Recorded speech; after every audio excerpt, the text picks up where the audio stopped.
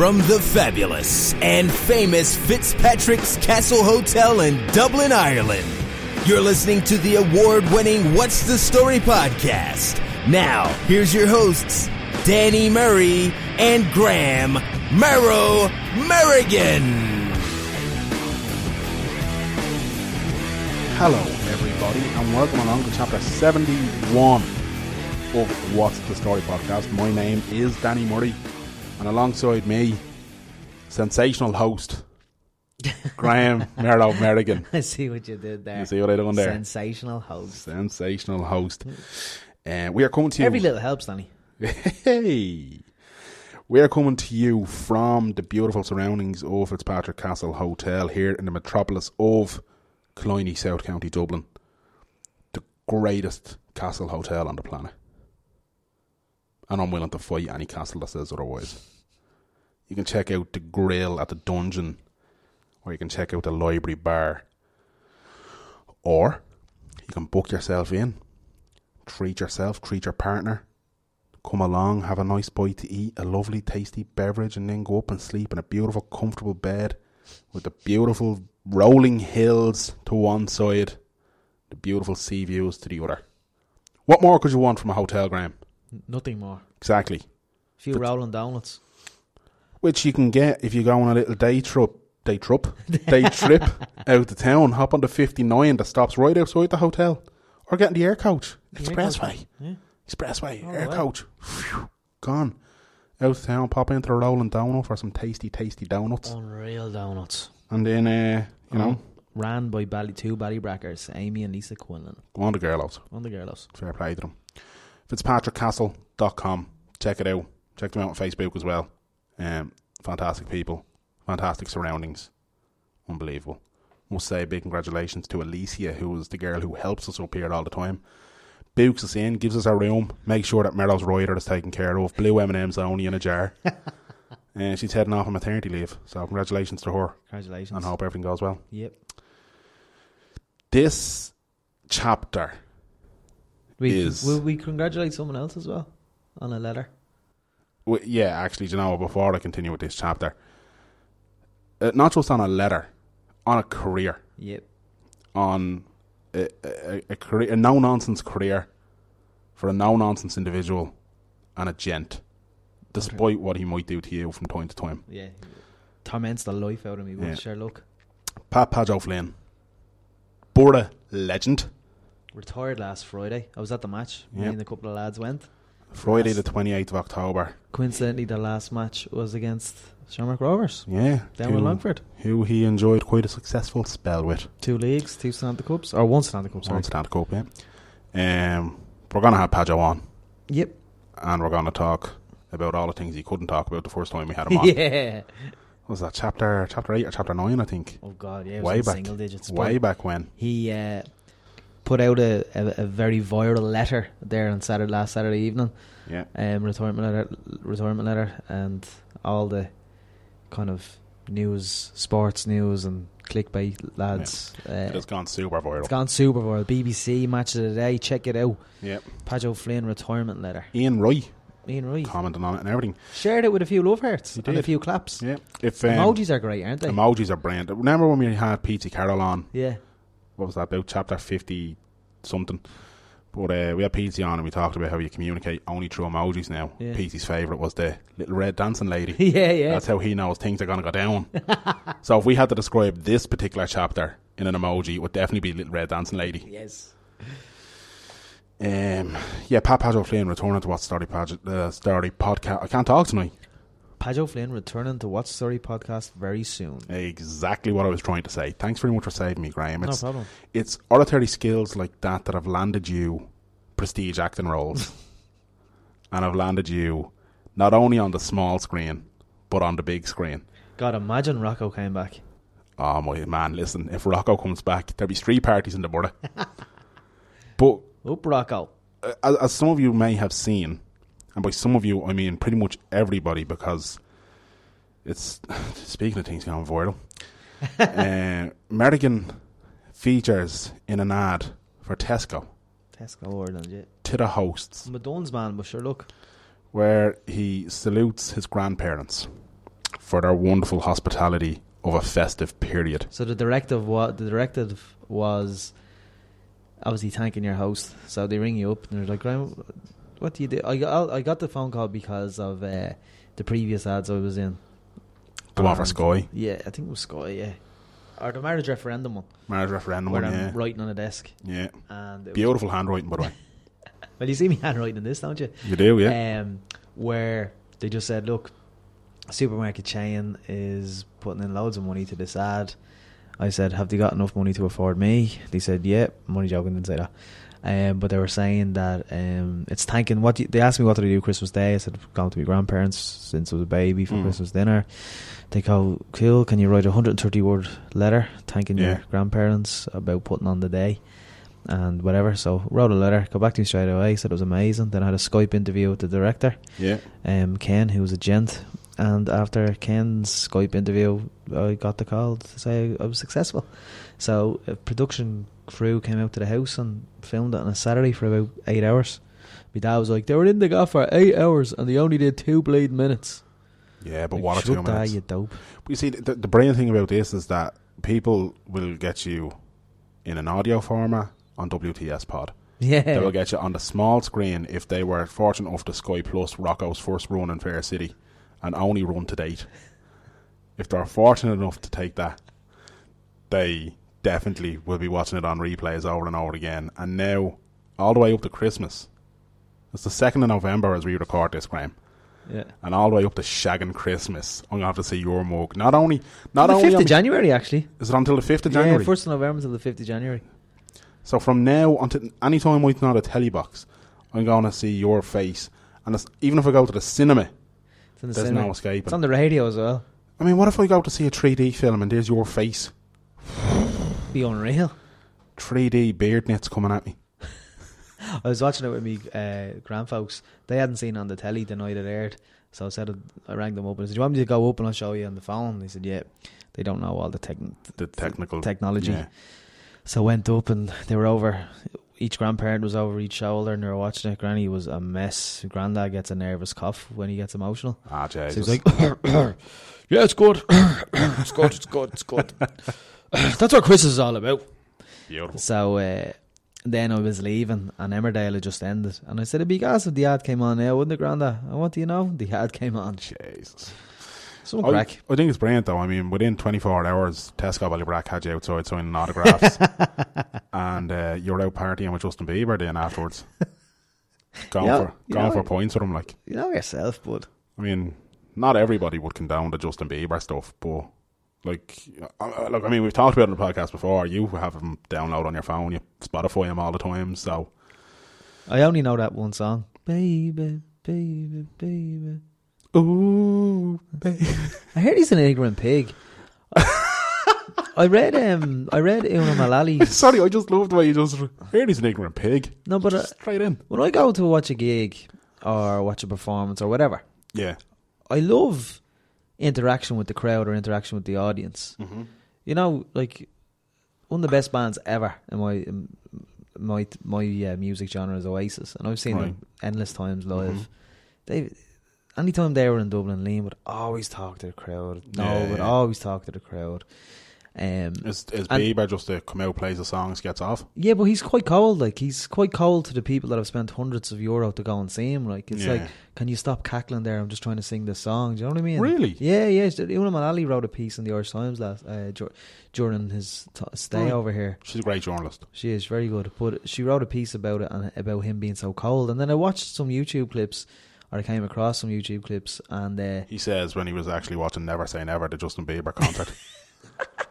But he was quite he just wasn't very hospitable. It was almost I'm in to perform and going home. Do you know what I mean? I don't like that with artists. Real fake. But you were alright to have points with him after your Tesco ad aired. After he's finishing the sunbeds. Yeah. He doesn't know himself walking down Grafton Street not getting annoyed by paparazzi. Stop, I know. That's why they all love coming over here. Sure, look at, remember Kim and Kanye were walking around Portlaoise going to the cinema? Yeah. Going in for the subway. Or Queen Bee and Jay-Z in the park in the north side of Dublin. The north side of Dublin. Not the south side.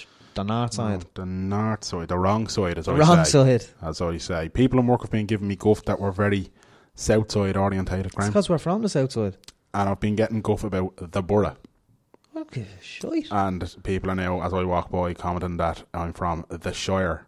And I'm like, listen. What's the Shire? What do you mean? It's because apparently I'm putting a name on an area that doesn't need that. Like, the borough doesn't need to be there. And I'm like, the borough is a long-standing, existing, well-established. We're loyal to the borough. Exactly. Feck the people at the Begrudgers. Speaking of people loyal to the borough, quick shout out and a quick get well soon to Mr. Keane Cowley, who had surgery recently. Keane, I hope the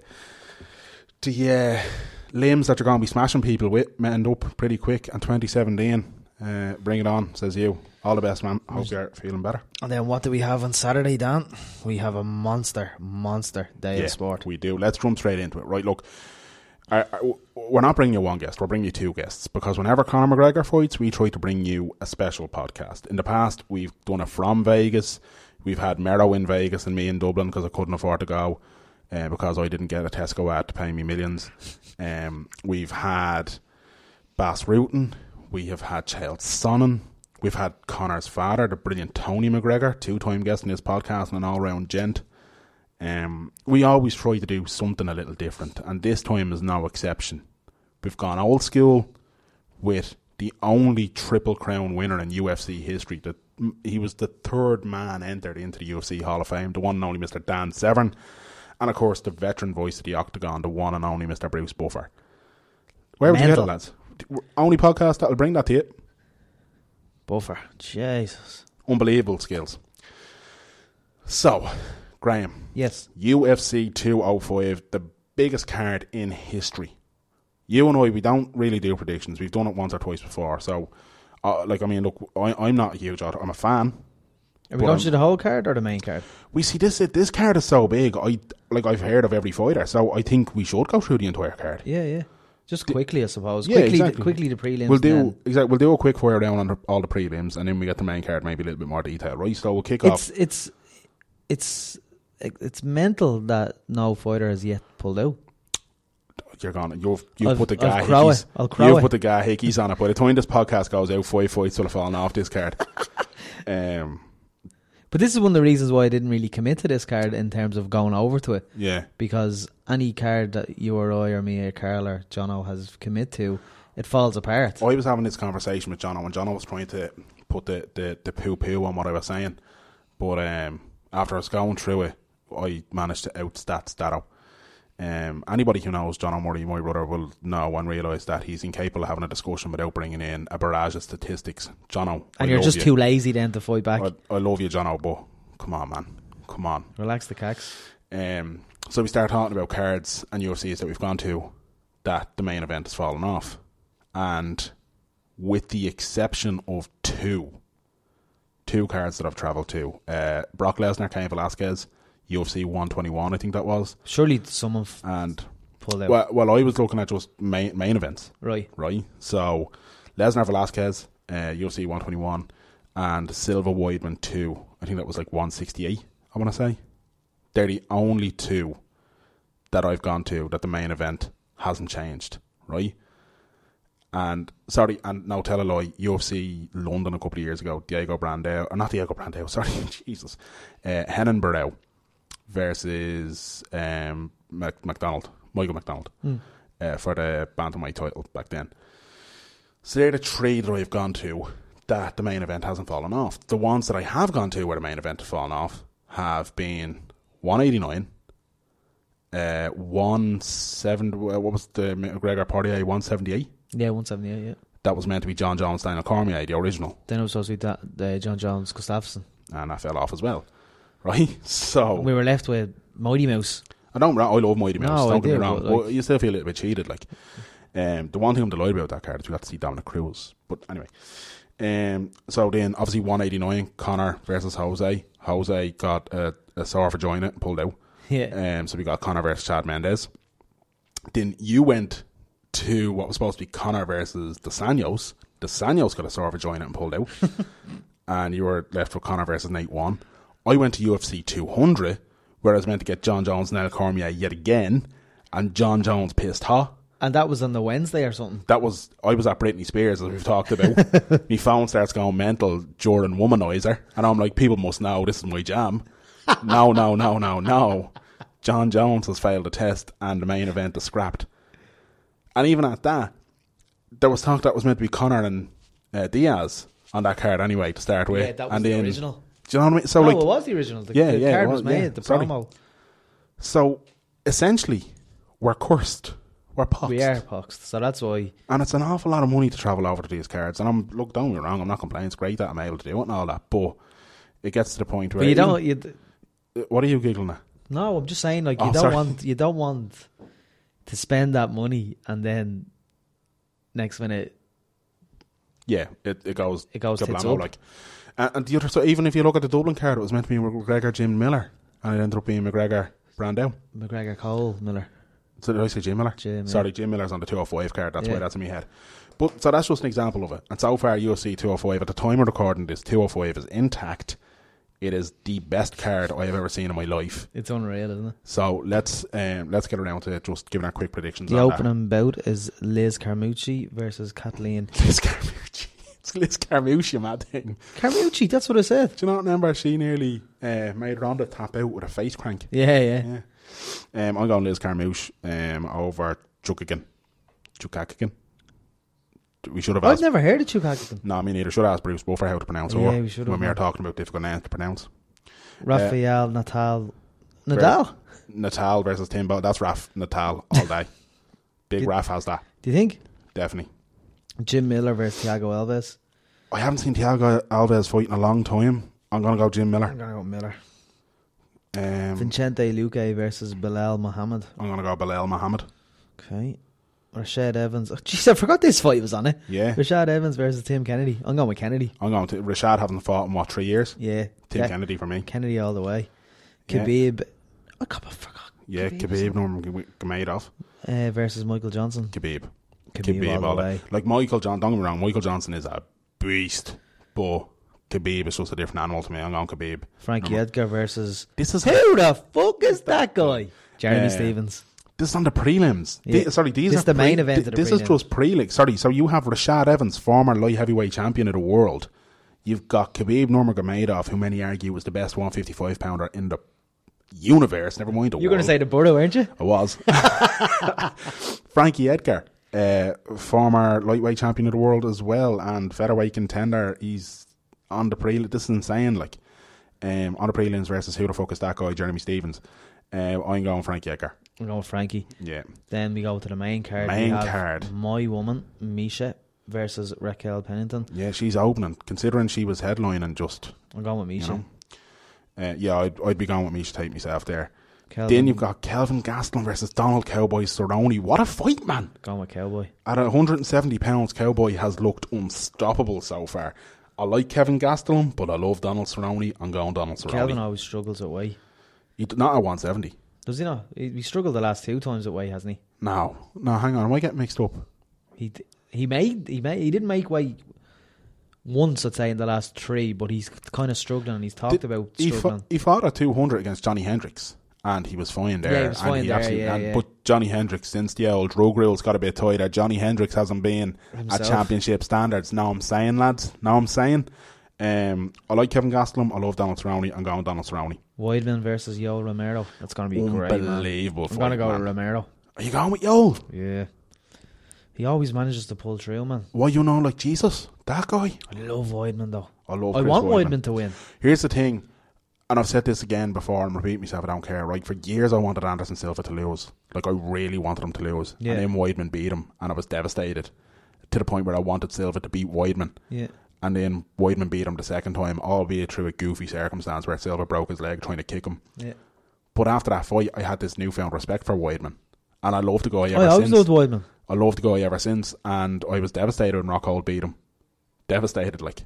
So I'm going Chris Weidman, and I want Chris Weidman to get his belt back. I want Weidman to win, but Romero just always pulls through. And always convincingly pulls through as well. Well, not convincingly. What was the card that he barely got up off the... Was that against Tim Kennedy, actually? Where he barely got That up, was against Tim Kennedy. Where he barely got up off he the... took extra time still. in the still. Yeah. He always pulls through. I love him. I love him, and I love Jacare Souza as well. That statement contradicts itself. That he always pulls through and he wins convincingly. He does. What I mean by winning convincingly is that he always comes back, and then when he finishes them, it's very convincingly. We have Joanna Champion versus Carolina Challenger. Joanna Jędrzejczyk and Carolina Kowalski-Wachkiewicz. The Battle of Poland. I don't know. I'm going Joanna. Like I think Joanna's an animal, but I've also seen her weaknesses sometimes. Yeah, every time I back Joanna to lose, she's win. So I'm going to back her to win. How come you keep backing her to lose? I don't know. Like she's a little animal, but I just keep thinking. Carolina's unreal as well, man. She is. Yeah, don't get me wrong. She is. I actually can't call that. I'm going with Joanna purely because I've been wrong about her every time. I have to stop doubting her eventually. Tyrone Woodley versus Wonderboy Stephen Thompson. Wonderboy all the way. I cannot take the Tyrone Woodley, man. No. Cannot take them at all. I'm going Wonderboy by vicious head kick, cartwheel, spinning somersault, knockout. And then we have the main event of the evening. Eddie Alvarez versus the notorious Conor McGregor. Edward, King of the Underground Alvarez versus Conor, the King of everything else McGregor. So there's only one king, Edward Alvarez, and it's Conor McGregor. Conor, I think, is going to win. Here's the thing. Eddie is 28-4. Conor is 20-3. Yeah. 69 inches, 107. What did I want to? Sorry, I just wanted to check. I don't know. While you're the reach. Yeah, the reach. Conor has a 4-inch reach advantage. Yeah, but Alvarez is the type of guy that's the reach advantage may not necessarily be necessary. Like it says here that they're the same height, but Conor looks like he towers over him. Build, I suppose. Yeah, you know. Like I just think if Conor lands on, I think Eddie's gone. Eddie can take a punch though. I mean, like we seen him fight Donald Cerrone. Conor can as well, can't he? Yeah, he can. Yeah. So long as it's not kind of after the third minute of the second round and before the start of the fourth round, where he goes for that wobbly patch. You settle yourself there, please. I'm joking, man. Calm down. Look, here's the thing. I think Conor's going to win, right? And I'm saying that with both head and heart. Yeah. But if somebody were to say to me, I think Alvarez is going to win, I wanted to accept that based on the fact that Alvarez ain't no slouch. We seen him fight Donald Cerrone. Cerrone couldn't put him away, but he battered him. The thing is, battered Eddie Alvarez, when he beat Dos Anjos back in July, he fought perfectly. He didn't give Dos Anjos a chance. No. Like Dos Anjos likes to, like if you look at what Dos Anjos done to Cerrone, he came out at him straight away and finished him within a minute. And if you look at what Dos Anjos done to Pettis and how he put on a clinic against Pettis, Eddie Alvarez didn't let Dos Anjos do it. Eddie Alvarez went straight after him. He suffocated him, yeah. And Dos Anjos didn't know what was going on by the time he was knocked out. I think if he tries the same tactic against Conor, I think Conor will catch him. I don't think he can rush Conor, but I think Alvarez is smart. Look at Nate getting knocked down 3 or 4 times in the fight. Yeah. I don't think Eddie's going to be able to handle that. I don't think he will either. I think if Conor lands clean, it's lights out, game over. But the one thing I will give Eddie Alvarez is that he's a lot smarter fighter than people may realise. And I'm not. I don't think he's going to rush. But in saying that, look, do I think he's going to avoid Conor for the entire fight? Not a chance. Conor will land, and when Conor lands, you know, you go down. Like it's not often you see somebody who, so long as he doesn't do what he done in the first Diaz fight, where he loaded up in the shots, he tried to do everything. I think he's learned. I hope so. He's really definitely hope learned so. his lesson, because he didn't do that in Diaz too. Exactly. He looked brilliant in the Diaz fight. His conditioning looked amazing as well. Well, he did 5 rounds, man. He did have 5 rounds, but he did drop off and then get a second wind. Like he did drop off dramatically towards the end of the second round, and in the third round, and in the fourth and fifth round he regained it. The fourth round to me was brilliant. Like that showed me that he can hang in there, and the questions over this gas tank maybe aren't as warranted. It was an emotional roller coaster, wasn't it? It was unbelievable. Like, but he's never in doubt though. Look, would I be comfortable if I start going into the latter rounds? No.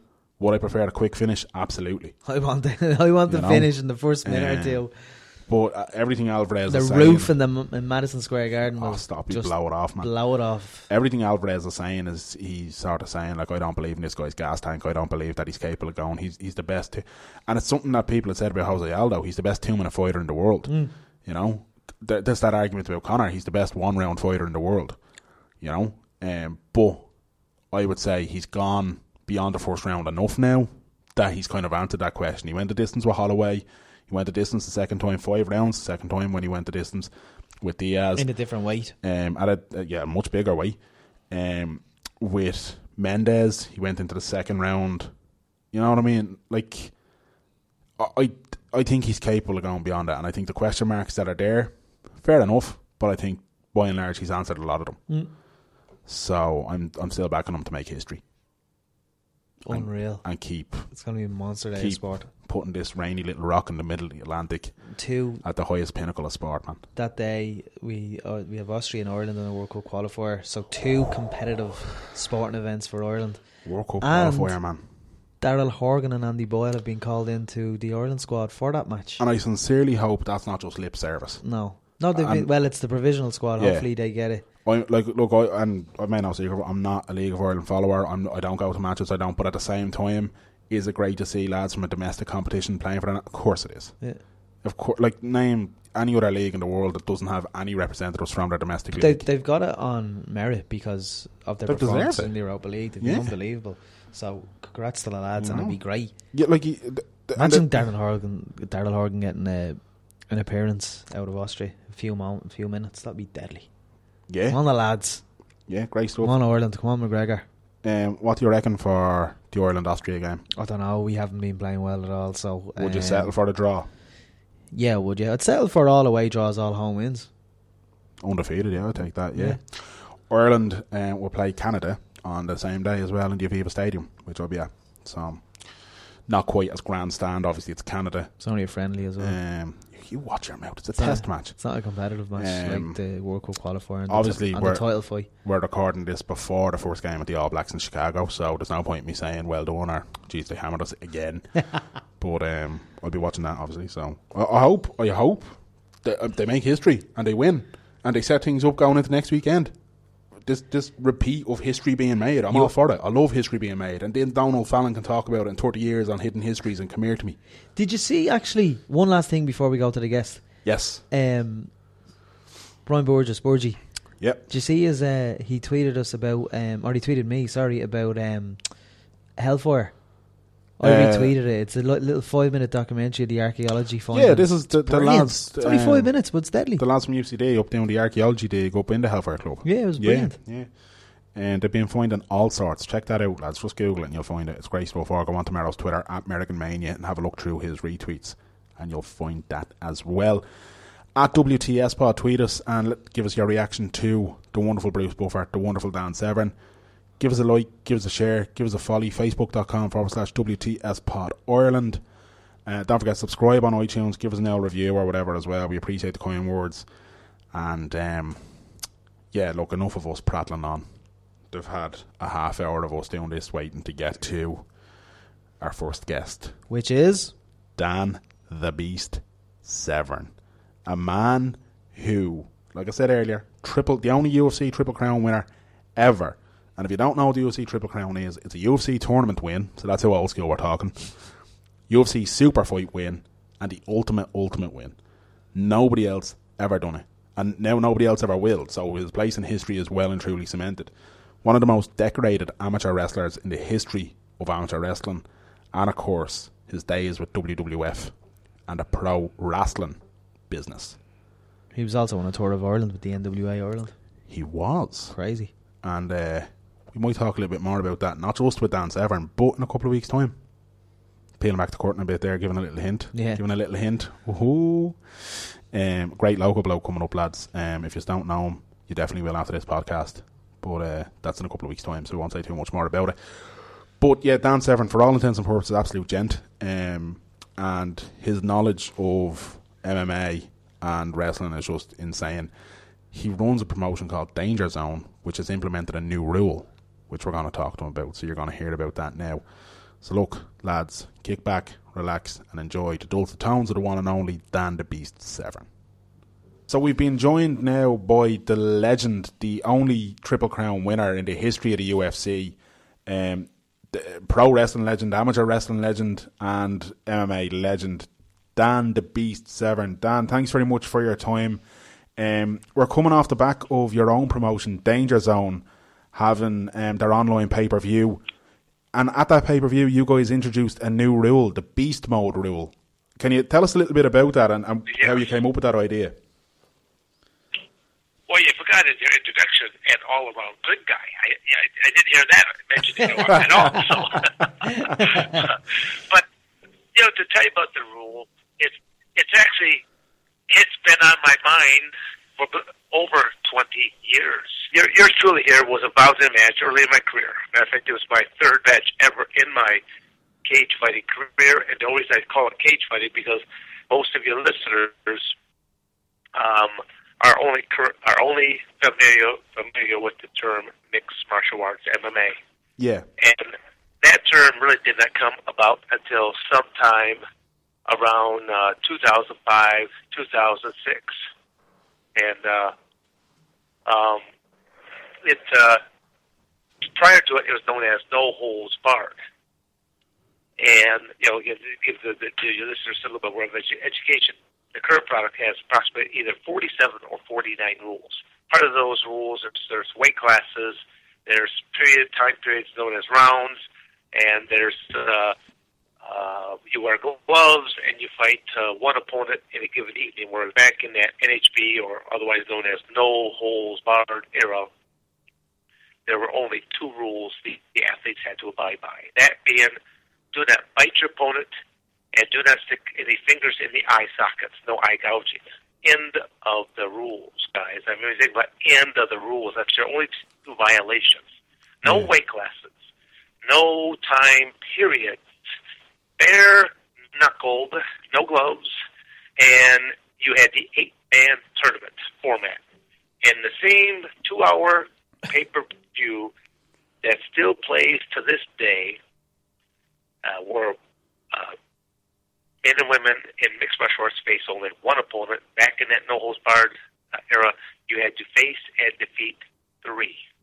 And that's where he said that, when you speak that acknowledgement of the only Triple Crown champion, I am the only Triple Crown champion from the UFC's no-holds-barred era. And since it's against the law really to do anymore, I'm in a category all by myself. But now to get back into the rules, I'm just trying to give you a little bit of education on this. Yeah, I'm involved in a match. The average match for the first few shows that the UFC did, the average match was 2 minutes, 22 seconds. A very violent and aggressive 2 minutes and 22 seconds. At that point in time, no match had gone beyond 4 minutes. So when Royce Gracie and I took to the cage and we went just shy of 16 minutes or just over 16 minutes, I don't remember, it was right around that 16-minute mark, what had happened was the UFC company only allotted so much pay-per-view time. And the match ran over the time, and a lot of the states or countries, stuff like that it was played in, no one saw the finish of the match. And so people are calling in to their local cable providers. They're like, and they're complaining, who won this match? I want my money back. This is crap, and blah, blah, blah. So the UFC started to implement time constraints. So yours truly, who was involved in a match that involved time, I kept thinking, well, this is easy for athletes to adjust to and to be conditioned and trained with a game plan for rounds. So now basically, I'm not changing anything to where I could take my product to every single state in the U.S. and every country would recognize it, and it'd be just fine. Yeah. The only thing I'm restricted right now is how much time you are allowed to be on the ground. Okay. Which a lot of people who hear this, they may say, well, it's already happening. No, it's not. Not the way I have it. It's only limited on the ground due to a referee and at his discretion. And the average amount of time that is spent down on the ground is about 45 seconds. And you've heard of the term lay and pray or this inactivity rule. Yeah. Well, we have basically, the name of the rule right now, and until we come up with something better, is just the beast mode rule is a time limit of only 30 seconds. So 30 seconds on the 30 ground. seconds. Yes, only 30 seconds allowed down on the ground. Period. I don't care if you're Danny or Graham, if you got me down and you're just pounding the bejeebers out of me, but I'm hanging in there. I mean, the referee still has the right of stoppage of the match. Yeah. There's still all the same rules of submissions and chokes and the whole 9 yards, but it's to make the product more exciting than what it is, and it worked. This past weekend, we held this first. I've held about 50 Danger Zone shows so far, Danger Zone MMA shows. Yeah. And this was the first one that the state of Indiana allowed us to do this rule change. And as I'm watching the match unfold, I'm actually paying more attention to the audience. It was a total success. The crowd was cheering at all times. There was no dull moment onto it. And you can even see the athletes as these matches are unfolded for them, as the guys that were on the card later, you already saw them making adjustments. So our rule was a success, and it was a very exciting event. And now we are looking at installment number 2 with the Beast Mode rule on January the 14th. Okay. Right back in Fort Wayne, Indiana. We're going to run about 4 shows there. We're going to run about 3 shows, working out a few more of the kinks, because we don't have this clock mechanism all in place yet. Okay. Because I have a design of how I want this clock in there to really incorporate the fans and to see actual time clicking down.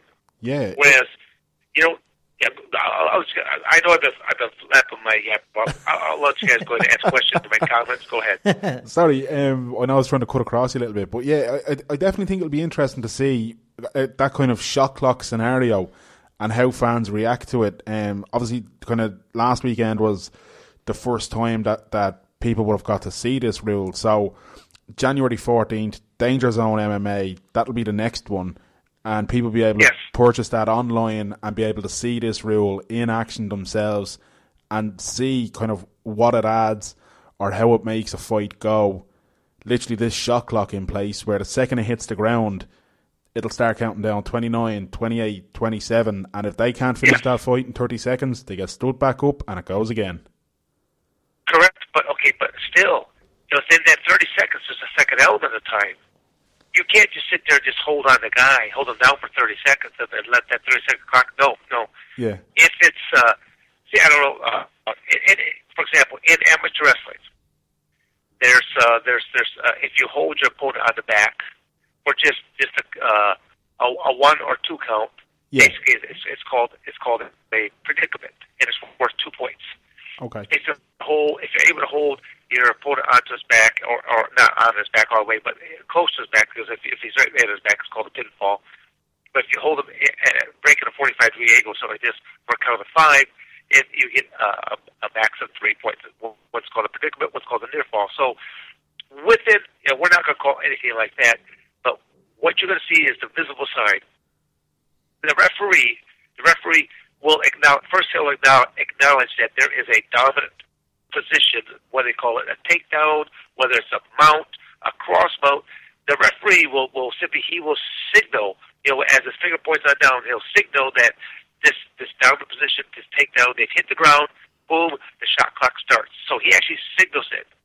And then the 29, 28, it starts to go down. But at the same token, if he sees them get into what looks like they're stalling, you're going to see him start to wave the hand back and forth, basically for a count of 5. If there's a count of 5, he'll go Mississippi 1, Mississippi 2, Mississippi 3, 4. He hits whatever. He hits 5. He automatic stand up. We're not going to wait 45 seconds. Okay. We're not going to let you wait 30 seconds. This is called activity.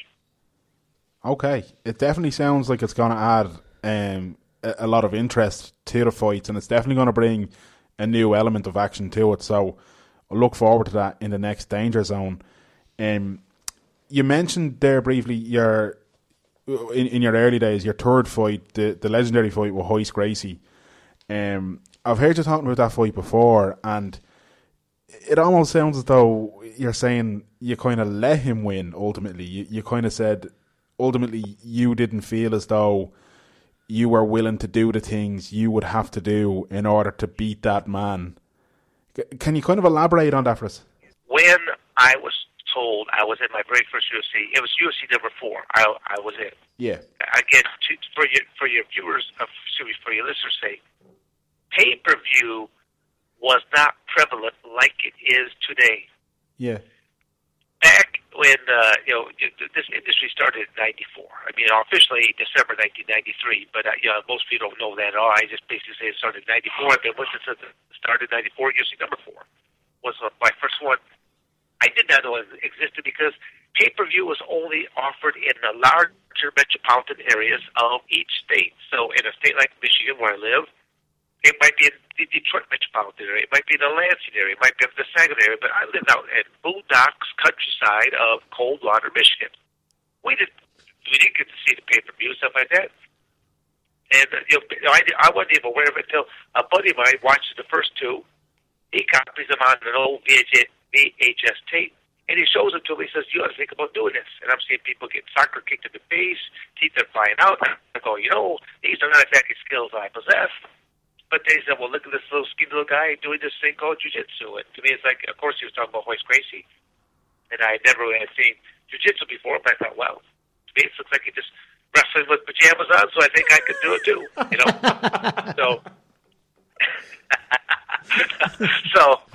I mean, honestly, that was my only introduction to it. To my mind, I figured, well, my opponent has got to be within arm's reach to strike me. He's got to be within legs reach to kick me, punch me, knee me, elbow me. I go out just move out of range. And then because everyone's taught to throw out, then they recoil back. I said, well, he recoils back. I'll just follow him right on in, and I'll clinch him. I'll take him down. I'll jam him up because of cage wall. And literally, that little tidbit that I thought of 20-some years ago have served me so well because there's only 4 people in the world that have over 100 cage fights. I'm one of the 4. There's only 3 in the world that have over 100 victories. I'm one of the 3. But the ironic part is, I faced the other 3. I defeated the other 3, and the closest one to my age was 15 years my junior. So once again, there's nobody in my category. I'm lifetime chemical free. You find another heavyweight that can make that claim. Matter of fact, out of the first 3 guys ever inducted into the UFC's Hall of Fame, only one of us has never tested positive. Would you like to kind of guess who that might be? Well, I think that might be the Beast Dan Severn. Would I be right? Winner, chicken dinner. Dan. But it's I know I'm being a little condescending and stuff like that, but at the same token, that's just because that's the kind of person I am. I don't BS people. Yeah. You may or may not like what I say, but I'm going to rub your face in the truth. And a lot of people don't like to hear the truth. So, getting back to this match, I'm contacted. Boom, we'll put you in. I have a number of things. I've always been a busy guy, so I have all these commitments. I fulfill my commitments. I literally only trained for 5 days. And wow. During this time era, there was only one cage in the world, and that was owned by the UFC. So I basically, the closest thing I could find to a cage was a professional wrestling ring. My first profession was professional wrestling as of the 92 Olympics. I first did that. And then when this came out in 94, I jumped into that. So a lot of people thought I was a sellout to the cage fight world when I jumped into the WWF. I go, sure, I was working with the UFC first, then with the WWF, but I was a professional wrestler first as of 92, and then by 94, that's when the UFC and this cage fighting product existed. So I fulfilled my obligations. I trained for 5 days, an hour and a half a day. My training camp was a joke. I'm working with 3 professional wrestlers. I'm not being condescending to them, but these are 3 professional wrestlers inside of a professional ring, and they had one old pair of boxing gloves between the 3 of them. And so they're trying to punch me, and they're trying to kick me, and to try to do whatever crude submissions they do. And I basically just stayed out of range, kept clinching them, kept taking them down. When one guy would get tired, he'd pass him to the gloves to the next guy. When the next guy get tired, he'd pass the next guy. I just stayed out there. Like I said, 5 days, an hour and a half a day. I never threw a single punch. I never did a single legitimate submission.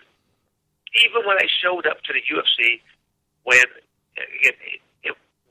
the Friday night, what is now known as a weigh-in, back then it was known as a press conference because there was no weight class. So you'd go to this, you'd have these 8 men, 4 on one side of the podium, 4 on the other side of the podium, and basically who was ever emceeing them would simply say, Danny, would you stand up there? And they say, Danny he's 6 foot tall, he weighs this much weight, and his background is karate and whatever, especially type of karate, something like this, and then you sit down, and then the next guy would come on up, and now it's Graham that stands up, and he's 5'10", and he weighs this, and he's a jiu-jitsu specialist. I mean, that's what the way they did this press conference, and then they took out this bingo ball machine, where basically 8 names were put on to 8 balls that were put in, and as they spun around, first ball would come out. Okay, there's Danny's the first. He's the first ball came out, so he's number 1. And they pull up the next ball, and there's Graham goes up. There's number 2. First match is made up. You found out who your opponent was less than 24 hours before he's supposed to climb into the cage. How many of these guys today would do that without wanting to go into a 4 to 6 month training camp? Because they know almost that much ahead of time. But that's what you found out at that time period.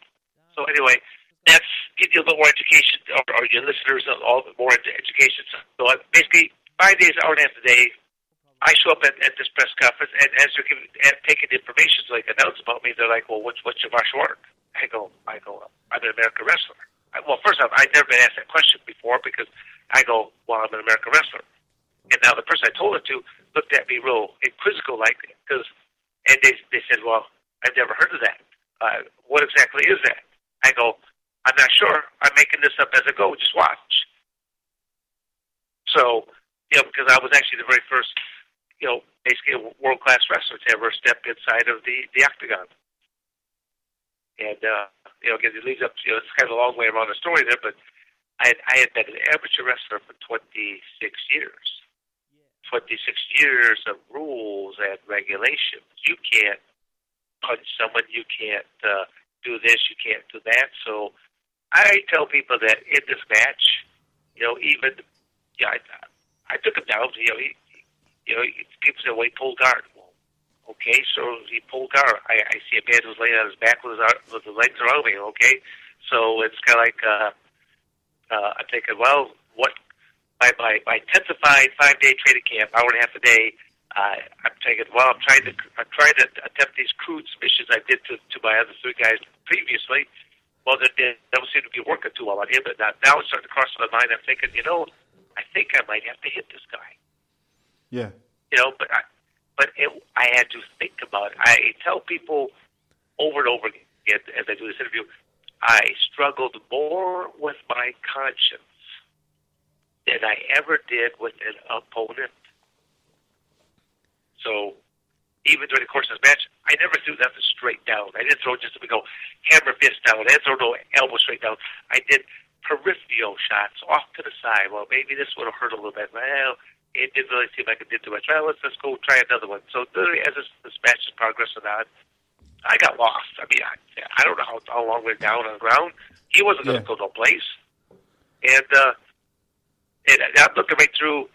I'm actually looking through his soul, because as the cliche goes, the eyes are the window to the soul. I'm staring right to his soul, and he's looking over to his dad, Helio, who is outside the cage, and I can read exactly what's going through Royce's mind. It's kind of like, well, you know what? I'm hanging in there, Dad, but if you threw that towel in, I wouldn't hold it against you.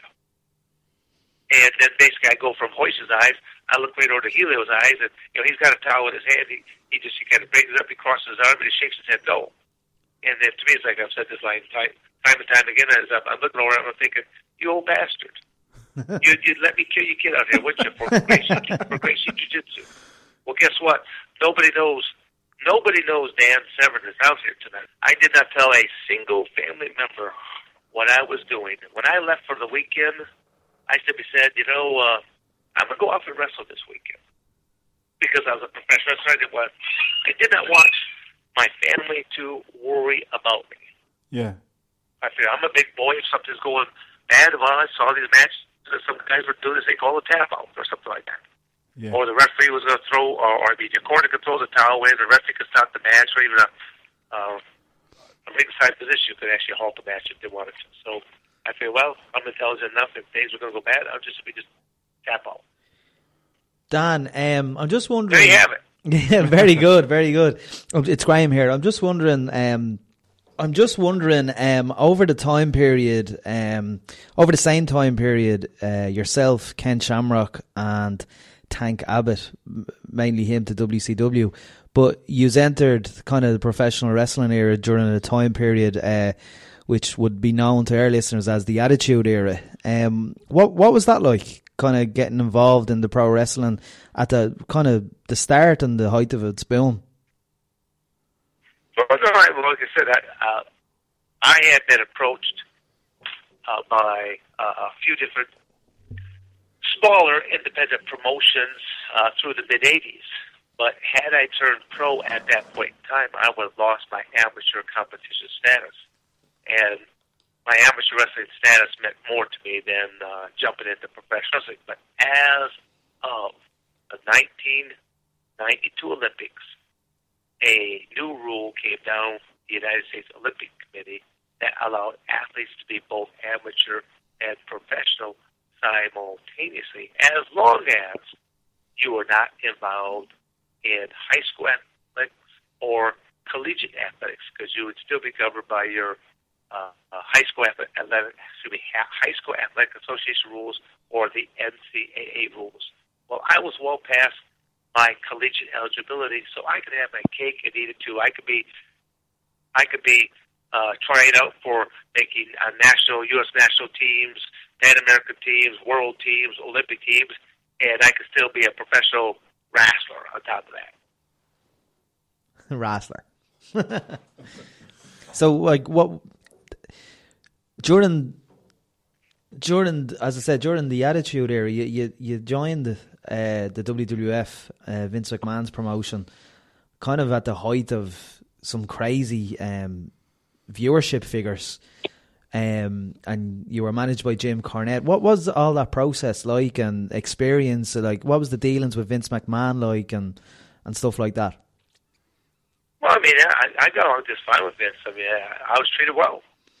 I'll say that they used me very well at the beginning. I'm actually doing matches in a suit and tie, and just crushing people left and right. And then even in my matches, doing the exact same thing. And then I do believe somewhere along the line, I think that they realized that they did not have any control over me whatsoever, because in my contract, I was, and as far as I still know, I am the only unrestricted wrestler ever on the roster. All the people at that time, the Rock, Stone Cold, Steve Austin, Undertaker. I mean, Vince basically owned all these guys. And I came in as Dan Severn. Dan to be Severn from the UFC. Not just from UFC, because I was unrestricted in the UFC. Yeah. Whereas, again, the company, the UFC company, has changed hands 4 times. I've worked for 3 of the ownership so far. I'm just not certain who all are the new owners. I've not met anybody yet, but I think in due time I will. Yeah. And was there anything that was promised while in your time in WWF, or any storylines or any programs that were supposed to happen that didn't happen that you would have liked to have happened? Well, I would think that the most common one should have been this continuation of Shamrock and Severn type of a feud. I think could have really played over into it, but it never came up. Because Ken and I split a couple matches in the UFC, where I won one, he won one, and then so yeah. And just on that, Dan, one of the things in WWF that I remember anyway as a kid was you had a feud with the late Owen Hart. I know a lot of people over here would have grew up watching Owen and watching Bret in particular, but I think I was only watching, like, it was a rerun of WWF from, I think it was 90, might have been 97 or 98, I think, and it was a storyline where Owen he injured your neck in a botched pile driver. What was it like working with Owen Hart? Like, because I mean, he was a guy that was taken far too soon, and obviously extremely talented. Just what are your memories of that in particular? Well, I mean, first off, the Hart family has quite a legacy in professional wrestling. Father Stu Hart running his operation up there in Canada. I mean, he produced a lot of great wrestlers out of what was known as the Dungeon. He had his own in the basement, and I actually had a chance opportunity. I was a special guest referee between Owen Hart and Ken Shamrock for a Dungeon match. Became the special referee again once again when Ken Shamrock and Owen Hart did another match in Madison Square Garden. The Lions of that Dead match. So I got the chance to get to know Owen on a much more personal type basis. And as I got to know him, I mean, he was quite a character. He liked the rib guys. He liked to have fun. His gimmick as the Blue Blazer. He was like a little kid. Dressing up for Halloween. He loved being that character. You could just see the mischievous side of him coming on out. And as I got the chance to know him a little more, he's like, Danny, he'll never remember me. But he says, I remember watching you when you used to come up to Ontario, Canada, and compete in the Canadian Cup during your freestyle or Greco-Roman time period. And I would be, he said he used to watch me. But even when I went up there to the Hart home, for about 3 hours while they're setting up all the cameras, the lights, stuff like that down in for the Dungeon match, I'm just sitting up in the living room, just talking with Stu Hart. Yeah. And just to, of course, conversations, just seemed like we just kind of hit it on off. But more or less, I just really was being very respectful. Just listen to him tell story after story, and he would ask me questions. I would answer him, and then it was like about a week later, Owen presented me with a gift. He goes, he says, my dad wanted me to give this to you. He said he really enjoyed the conversation. He gave me one of it was actually an Owen Hart shirt, but it was autographed by Stu Hart. So that was a very cherished memento. And each time I see, I really had not ever met Bret at that point in time, but then it seemed like after that time period, every time I met Bret, he would go out of his way to come over and say hi, shake my hand, and we always, I guess he just liked the way that I was nice and kind to his father, and same way with Owen. So yeah. Just moving on, because I know we're pressed for time, Dan, so I really want to let you go as quick as I can. But before I do, if we can just jump back to MMA, and I know our correspondence building up to having a chat with you, you said you don't watch the current product. Is that just because you prefer the old tournament style and kind of like what you were saying earlier about you don't know any of these guys that would do today, taking a fight on an hour's notice and fighting 3 people in a night? Or is it just... It's not the same as it was back then, or no, none of the above. I just don't watch much television. First place, as I said at the very beginning, I didn't know that the product existed. Again, due to probably pay-per-views, but then probably also the fact that I just don't watch a lot of television. Okay. And the internet era has only really, you got to go back. When did all these cell phones? When did all this? Social media, Facebook, and websites, and all this stuff come about. I mean, I always tell people that I started my amateur wrestling career in 1969. I have been teaching it since 71. I won my first national title in 72, and you guys were born when? 84 I was. And 87 for myself. And again, did I know that before? No, know. No. I only assume it because I am that old guy. I'm the oldest guy that ever walked into the octagon cage. Yeah. To start a career. Think about that. To start a career. I was literally, just before turning 37 years of age, when I started my career. Who starts a career at 37 and then goes for 20 years later? Yeah. And the fact that I came back out of retirement just this past March, because when I retired, I wanted one more big hurrah before I actually called it quits. And in my final 4 or 5 years, I reached out to basically 3 guys that I would like to have one more match with, and right in a row would have been a Mark Coleman, a Ken Shamrock, and a Hoist Gracie. If I could have my last 3 matches, would have been right in that order. I would have been okay with all that. But and I reached out, all 3 had agreed, but just something always kept coming up.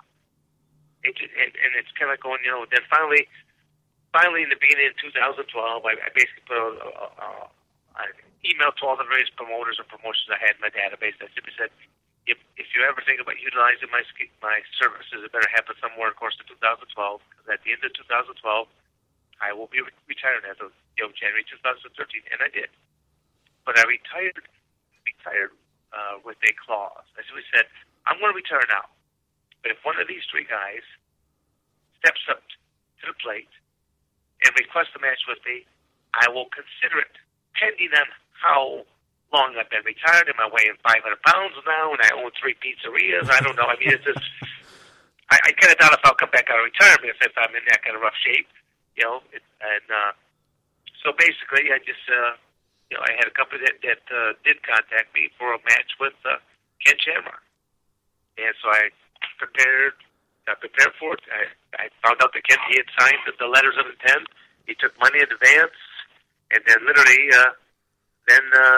made this major announcement that he's going to fight Hoist Gracie. Yeah. And the original date that I was supposed to be doing this match with Ken was 2 days before the date of his bout in Bellator. Wow. With Hoist. And so I'm the guy that actually brought it to the attention to this company, because this company was not an MMA company. It was just an entertainment product company out of Canada. And there's a lot to take these guys. I had to help them and educate them all the way through. And it should have almost been my show by the time I was done, because I found them a state. I found them an athletic commission. I found them their venue. Just you name it. I found them this. I found them that. And it's just kind of like, and then I'm the only guy that doesn't get a chance to be on the show. I kept thinking, what a crappy thing to have happen. Yeah. So because Ken basically, he bows out 9 days before. Wow.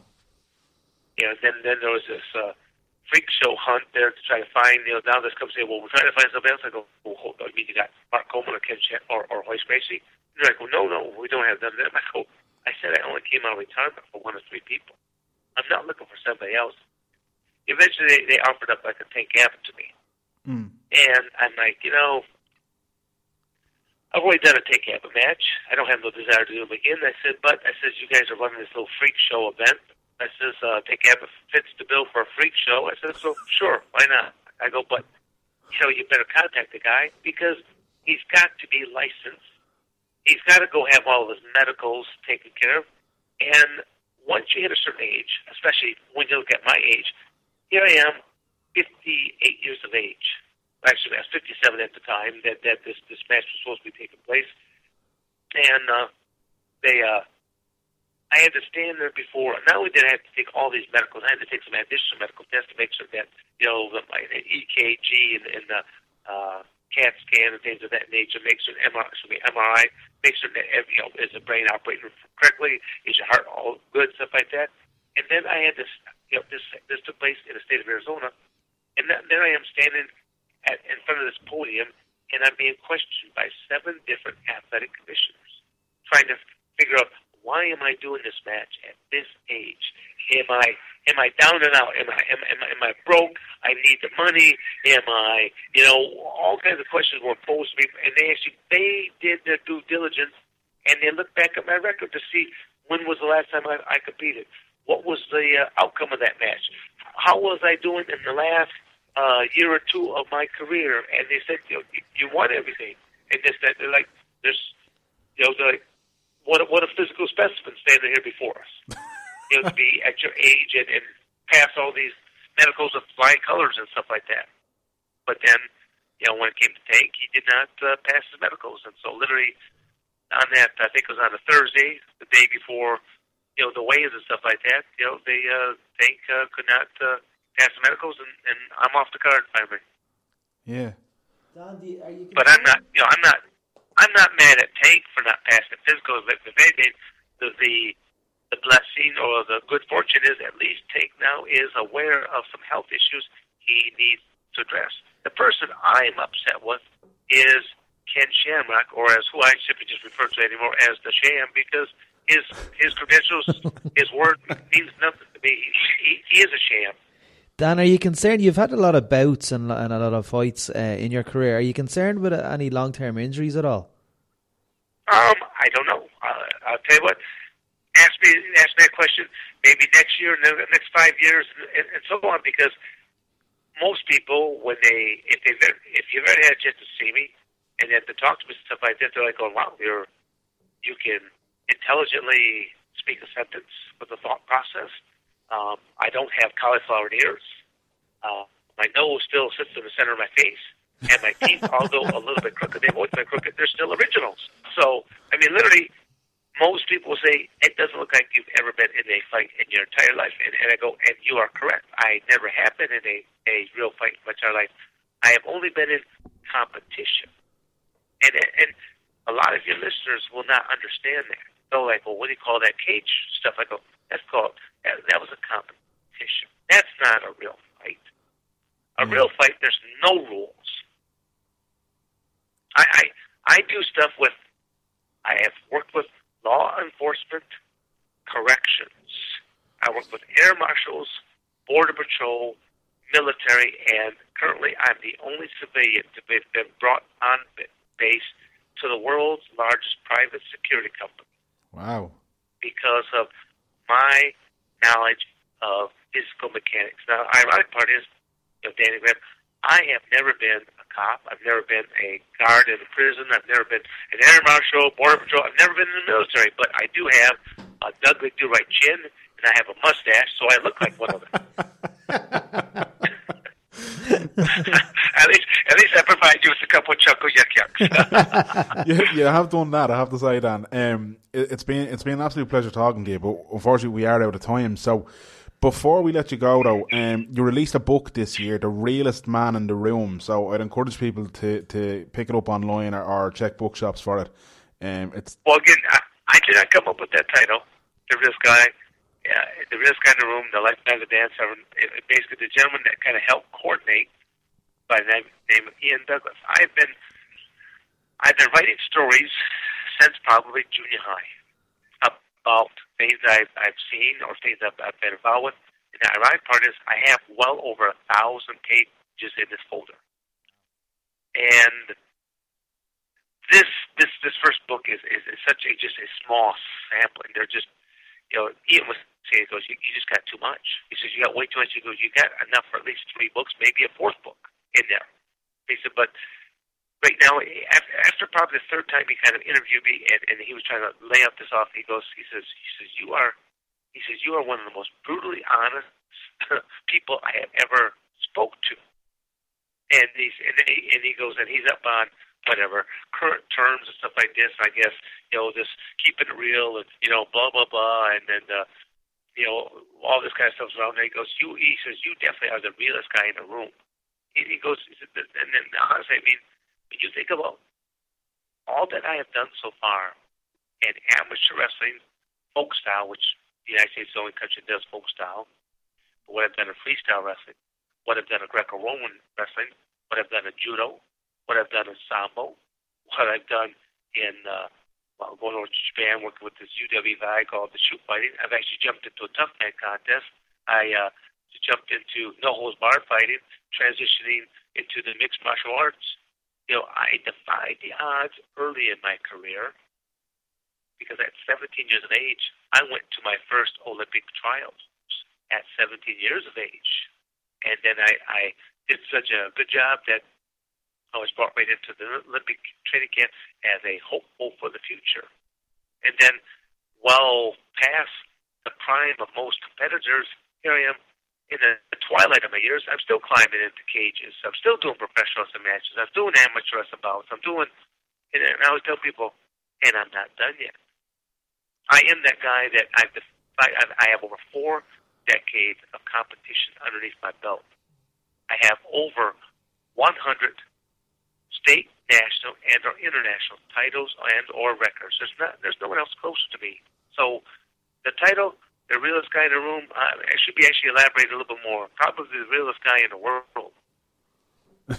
And as I say again, I'm proud of the fact that I'm lifetime chemical free. I have already outlived, I think, 4 of my cage fighting opponents and almost 30 of my professional wrestling partners, and none of them are older than me. It's called lifestyle choices. So again, I don't know, I won't bore you guys with any more detail because obviously you guys see I have the gift of gab. You certainly do. Yeah, you'd fit right in over here in Ireland anyway. But Dan, look, it has been an absolute pleasure talking to you. I wish you all the best. I hope we do get to see you compete, even if it is just one more time. And with the Danger Zone and the Beast Mode rule, we wish you all the best for that as well. We'll definitely be tuning in January 14th. It's going to be on pay-per-view online again. Oh yes, it will. And there was a couple. We had. I said for first show back after a little bit of a hiatus. There were a couple glitches. One of the unique things, it was not in effect, but it will be in effect for the next time. We're using some new technology to where there's a couple hard cameras that are placed, and then a couple mobile cameras, so that literally you as the viewer, with all these smartphones, smart TVs that are out, you as a viewer, if you don't like the angle that you're watching from, you can actually switch to camera 1, to camera 2, to camera 3, to camera 4. That is, now you take more and more in control of the viewing of the product. Yeah, brilliant. We're just doing some really unique things that have not been done yet. But then, so I said, I'm happy and proud to have been a pioneer of this industry, and I'm looking at right now that I'm going to help change it once again. But I will probably, I know we'll be going off there pretty quick, but I will probably be touching base with you guys at a different time because I know that I will be setting up a trip to Ireland and then heading right back over to Wales and then to England, probably sometime in the spring or summer of 2017.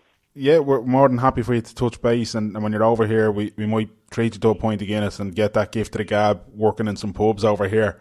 But okay. Look, in the meantime, Dan, thanks so much. If people want to get you on Twitter, it's at DanBeast7 and Facebook is Dan the Beast 7. But in the meantime, thanks once again for joining us. Thanks for your time. Thanks, Dan. All the best, Dan. Take care. Yep. Dan and Graham, thank you very much. Have a good evening, guys. Thank you. Bye-bye. Yep, bye. Dan the Beast 7, ladies and gentlemen. Unbelievable. What a man. Great bloke. Look, no point waffling. No. What you say we go straight into the second guest? Go straight into who's our second guest? The veteran voice of the Octagon, the main man himself, the smoothest, slickest operator on the UFC books, and a man who was successful in ways that you can't even begin to imagine. And what a gent. An absolute gent. We were only meant to have 20 minutes with him, and he said, keep rolling, guys, and he gave us 45. Absolute gent. Was it 45 in the end? Yeah, when I had it down, it's down to about 40 because there was an awful lot of giggling. Unreal. But he was an absolute gent. Lads, if ever you bump into him, if you're at a card, if you're going to New York, or if you're going to the 207 card with Ronda Rousey's return, if you meet Bruce, tell him you heard of him on the podcast and he'll buy you a pint from us. I'm putting him on the spot there. Yeah. Absolute gent. Lads, veteran voice of the Octagon, the one and only Bruce Buffer. So we've been joined now by the veteran voice of the Octagon, the main man himself, Bruce Buffer. Bruce, firstly, thanks very much for your time. We're building up to arguably the biggest card in UFC history. Obviously, you've got to be very excited about that. Madison Square Garden. I'm tremendously excited for a lot of reasons. The UFC has created so many historic moments internationally as they've grown, since 1993, especially since the Dana and the Fertittas took it over in 2000. And now with the new regime coming in, WME and Ari Emanuel and his crew, there's so much more to be expected. But even with the opening of new countries and going to all these different areas and all the great, nights of excitement I've been part of, and honorably so and humbly so, New York at Madison Square Garden is literally the pinnacle. This is the highest point that, especially domestically here in the United States, that the UFC has achieved, that I've achieved in my career once I walk out into that octagon on November 12th. It's an incredible evening, and probably, in my opinion, considering I've done pretty much every card except for about 20 in the last 20-plus years, this is the greatest fight card I have ever seen, period. Wow. Yeah, it's a crazy card. Obviously, from our point of view, we're excited to see Conor McGregor attempt to make history and take the lightweight title. There's a few people in the mixed martial arts industry that garner the attention. Conor and Ronda are probably the two, and maybe you could argue Brock Lesnar as well. Kind of, as you said, 20 years in the business of announcing the UFC this year, Bruce. So, who do you like? Is there anybody you think that Conor McGregor compares to in the attention that he's brought to the sport?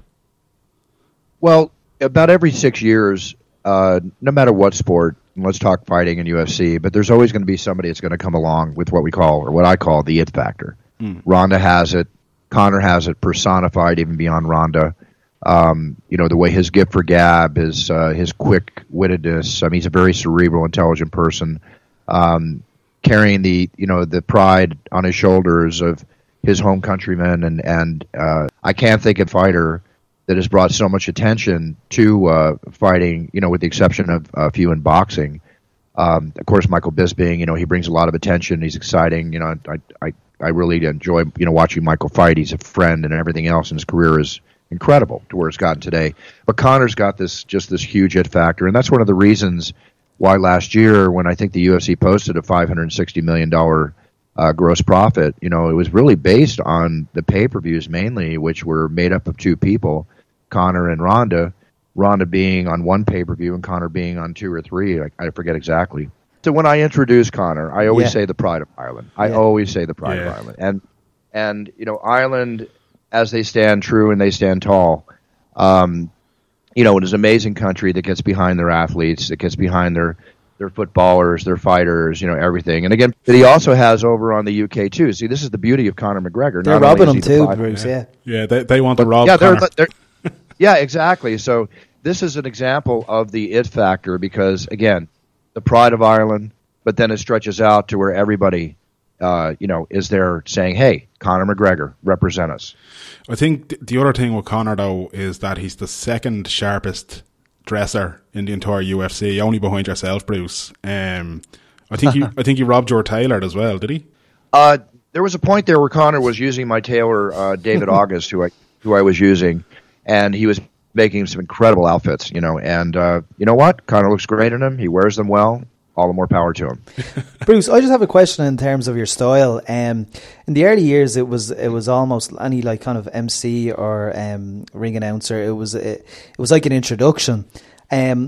Yours now is a performance. How did it evolve into that performance? Is that fair to say as well? Well, I always like to say that I'm a fan first, an announcer second. Then when you ask me what I do for a living, I refer to myself as an announcer, but I also refer to myself as a performer. And thank you for saying that, as you did, because what happened is, everything in life, including the the evolutionary process of the UFC and how it's grown, the process of Conor McGregor and his image and personality and how it's grown, the same thing stands true for all of us. And in my career, starting in the Octagon back in 1996 at UFC 8 in Bayamon, Puerto Rico, when I did the prelims for my very first shot, I knew that when I went out there that I had the voice ability to do it. I knew that I had the confidence. I was a public speaker. I love doing motivational speaking, and I love performing in front of people. But I also knew that considering my legendary, brother, Michael Buffer, the greatest announcer of all time, known for his famous phrase, "Let's get ready to rumble." Yeah. I wanted to develop my own style, okay? And I never wanted to be, as the saying goes, Frank Sinatra Jr., just kind of live off the coattails of another. I decided if I was going to go into this, along with being Michael's manager, because I've directed and managed Michael's career for over 25 years. I trademarked that phrase and made all the toys, developed all the toys and everything out of it that we did together. But I'm pretty much, directed his career. And I thought, if I'm going to get into announcing, because I wanted to announce from the very first day that I took over managing in his career and as his partner, and we discussed it. We agreed I would not do boxing. And I thought, that's okay, something's going to come along. So when I went into the Octagon for the first time, obviously seeing Michael and how he announced, seeing all the other fine announcers and how they announced, I never wanted to be Frank Sinatra Jr. I just wanted to go and develop my own style. And that's a process that continues to happen and a process that has happened over that 20-plus year period. So, yes, you are correct. When you look at the early days, I was finding myself and finding where I wanted to be. And a lot of times, I was standing still in the beginning and just using my voice, because that's what all announcers do. They pretty much stand still. And I've got this like lion inside me because I know fighting. I've stood toe-to-toe. I've fought a lot in my life. And I wanted to introduce these fighters the way I'd like to be introduced if I was fighting. And suddenly I said, screw it. Let me let this go. And I had to move. And then I started to evolve from that point forward. So I look even at those old shows. And, yeah, I mean, there's, a process of your voice getting better, your movements getting better. And now I have it down to a very fine-tuned personal performance for me, to where I know every inch of that octagon the way a American basketball player knows every inch of his court, or a footballer, in Ireland knows exactly where he is on the field at all given moments in time. Because you become adjusted. You become totally acclimated to your environment. Brilliant. Bruce, you said there a moment ago about how it all started with UFC 8 and when you were on the prelims. And one of the things that I picked up from looking at previous interviews that you've done, and from your book, It's Time, which came out a couple of years ago and was brilliant, by the way. Congratulations on that. Thank you so much. I'm honored that you read it. I appreciate that. One of the interesting things that I thought came out of it, or from what I've learned about you, though, is that when you appeared in an episode of Friends, when Friends done an episode about kind of the UFC, were you given the part in Friends as the announcer for the UFC before you actually got the full-time gig with the UFC?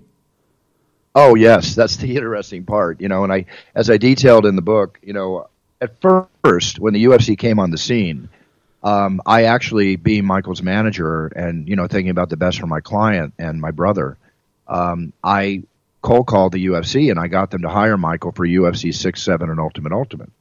And at that time, the UFC was only doing 3 shows a year, about one every 4 months. So the Monday after the Saturday that we were at UFC 6 in Casper, Wyoming in the USA, I knew it was going to happen. I had a big contract for Michael I made with the WCW Wrestling, which you may remember was Hulk Hogan and Sting and all those great days of wrestling. And they were paying Michael a tremendous amount of money, a lot of quin, it was just a lot of money. It was Ted Turner, wasn't it? Pardon me? It was Ted Turner. Ted Turner, but back then it was Eric Bischoff, who was the head of the league and all. And yes, with Turner, I negotiated the contracts with their attorneys and all, and I got Michael this huge deal. So then, and more money than he made in boxing. It was just a very, very large deal, and he was doing 2 or 3 shows a month. So when we were in Casper, Wyoming, they said, okay, now we want you to walk out in the octagon and say, if it's not in the octagon, it's not real. Well, when I heard that night at dinner with the owner, I knew, I had in my gut, I'm a poker player, so I follow my gut a lot. My gut feeling is everything to me. And I knew on Monday I was going to get a phone call. And lo and behold, I got a phone call from the powers that be at WCW. Why are you having him do this? Because remember back then, guys, we all know that, with all respect to entertainment wrestlers, I mean, they are athletes in their own right. They get hurt a lot. They got to do 100 shows or whatever a year, depending on their contracts. I have a lot of respect for them, okay? But it's not real fighting, and we know that. Yeah. All right, so when he went out and said if it's not in the octagon, it's not real, they got upset because back then they wanted everybody to think that wrestling was real. And when Hulk Hogan punched you in the face 50 times, like you go bam, bam, bam, bam, bam, that was real. That's not real. Your face would be mashed potatoes, right? so the bottom line is that they realized that now that was going against what they had him for. So I had to call the UFC. I had him finish his 3 shows, and he wouldn't have been able to continue at the pace the UFC, went with all his other work that I have for him. But then what I did was when I had to pull him, then they asked me to do the prelims, as I said, at UFC 8. I did them, thought I did a good job. I was actually managing a fighter named Scott the Pitbull Ferrazzo. You remember him? Big, behemoth, 340-pound monster back in those days of the Tank Abbott type fighters, right? Yeah. So I brought him down to to buy them in Puerto Rico, but I did it for a reason. I wanted to convince them to let me announce in the Octagon, and then I did, and then I thought, okay, when am I going to do the next show? And they didn't call me back till UFC 10, and I did UFC 10. Then they hired somebody else after that. And now I thought, wow, this is like a year now. I'm asking for this job. I'd call them up and say, look, you need me in the Octagon. I'm going to help you build this brand. I've got media connections. I can, get you publicity where you're not getting publicity. But I need to grow with the show as the announcer so I can develop my own tools. And again, it fell on deaf ears. And then they called me and they said, okay, well, Warner Brothers wants you to be in this TV show we're doing, Friends. We're called The Ultimate Fighting Champion with Jon Favreau and Tank Abbott and Big John McCarthy. And you can co-star as yourself. And I said, great, I'd love to. But I had another ulterior motive. Then we got to the set. We rehearsed on Tuesday and filmed on Wednesday. I told the owner, I said, meet me for lunch. And when I met him for lunch, I basically said, look, I feel like a girl waiting for a date when you be asked for a date to the prom. It's like, when is somebody going to ask me to the prom? I want to go to the prom, being the UFC. So I said, look, let's stop screwing around. All right, let's make a deal. Let me do every show from now on, be the constant announcer of the UFC. I'll help you build this brand, build the sport, as well as build myself inside to be the best announcer you can be in representing, this great sport, which wasn't mixed martial arts at the time. We just called it, what we called it. We called it whatever we called it. So that was the best poker hand I ever played, boys. That was it. And from a man who's done quite well in the World Series of Poker, Bruce, that's saying something. You're not like UFC fighters are known obviously for taking risks in the octagon and for getting hurt in the octagon, but you done yourself a bit of damage announcing George St. Pierre once upon a time. Oh yeah. How did that all come to be? Was it just energy? You would hurt yourself before the fight, was it? And then it gets back to the world of poker again, because what happened was I was at a poker tournament the week before. And I had gotten up during the break, and, sometimes life is dangerous, but you would never think it'd be dangerous in a casino, for gosh sakes. So I was walking, and I hit a dip in the carpet, and I rolled my ankle. And when I used to kickbox, if you roll your ankle, it's like, okay, fine, I'm good in a couple hours, a couple days, whatever. So what happened is I could not stand on my leg. The next morning, I woke up with a completely swollen and engorged and purple, and I had to go to the hospital and have my ankle drained of blood. A lot of blood had swelled up inside. So I showed up at the second and final day of this poker tournament with crutches and, on one leg, and I wound up getting third place. I actually won, second or third, I forget, but I actually won $30,000, which I thought, okay, I hurt my ankle, that's great, I'm $30,000 richer, but I got a big show, the biggest UFC ever in a week, and I can't stand on my damn leg. So now it's Wednesday, I finally start to stand, I finally start to hobble, I get up to Toronto, and during the show, everything went great. Your adrenaline takes over. Yeah. Fighters are fighting. They're putting their blood, sweat, and tears on the line. Okay, I got a bad ankle. Big deal. All right, I can get out there and do my thing. I've done this show with 104-degree temperature, blown out back, obviously a blown out knee, which I'll go into after this. But when I was introducing George, which was the last fight of the night, I went over to him. I'd already jumped. I turned. I did everything. And then I go, George, rush.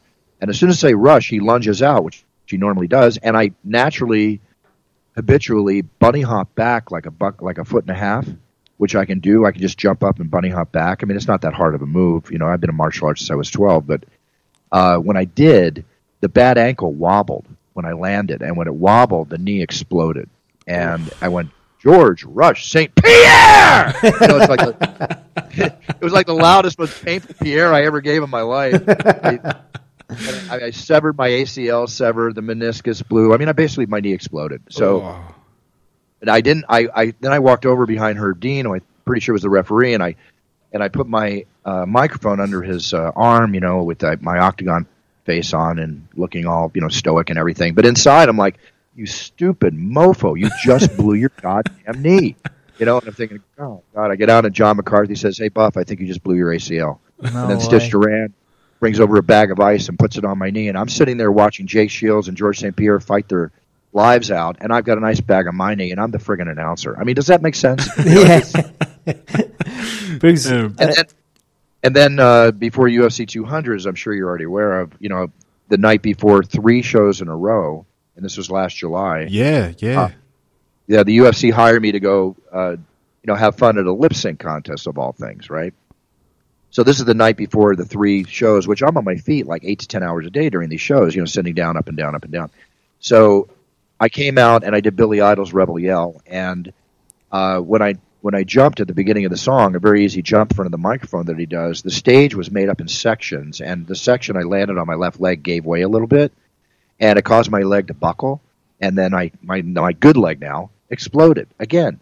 And you'll notice if you watch the video, I fall 50 seconds or so into the song, but I finished the 3-minute rendition. Like I said, guys, the show must go on. I can always finish a show. But then I go to the doctor the next morning, he goes, oh, guess what? Your ACL's severed. Same thing again, all over again. Now I can hardly walk, but I got through all 3 shows because why? Like I said, the show must go on. And I'm rehabbing my knee right now. I'm not getting operated on because I don't want to miss any shows. And it's all going well. And you definitely don't want to miss New York. No, I don't want to miss New York, but I think I'm the only announcer in this friggin' world that's given body parts to the UFC. I'm the announcer. Hey, I'm not fighting. It's crazy. It's my fault, obviously. I often wondered, the UFC is breaking kind of new territories around the world, and there's a lot of fighters who have strange and peculiar pronunciation of their names. How do you get around that? Well, we as a whole group, commentators, myself, the fighters before fights will speak into like a recording, say their name. A lot of times you can't understand how they're saying it because they're from their native tongue. But then I basically, let's say it's Mike Goldberg or it's John Anik and Brian Stan, whatever. We get together before and we make sure we're in sync with the names. But I basically, if I have questions, I'll go to the fighters themselves because I want to make sure that I get the names right.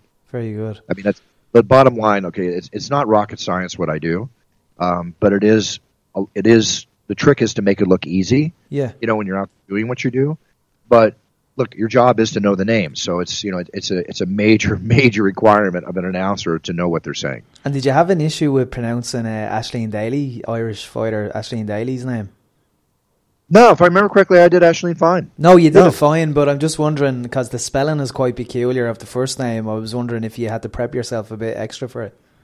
Oh, well, the way you do it, have you ever seen, I put my fight cards on eBay about 13 times for sale for, partial proceeds go to charity and such.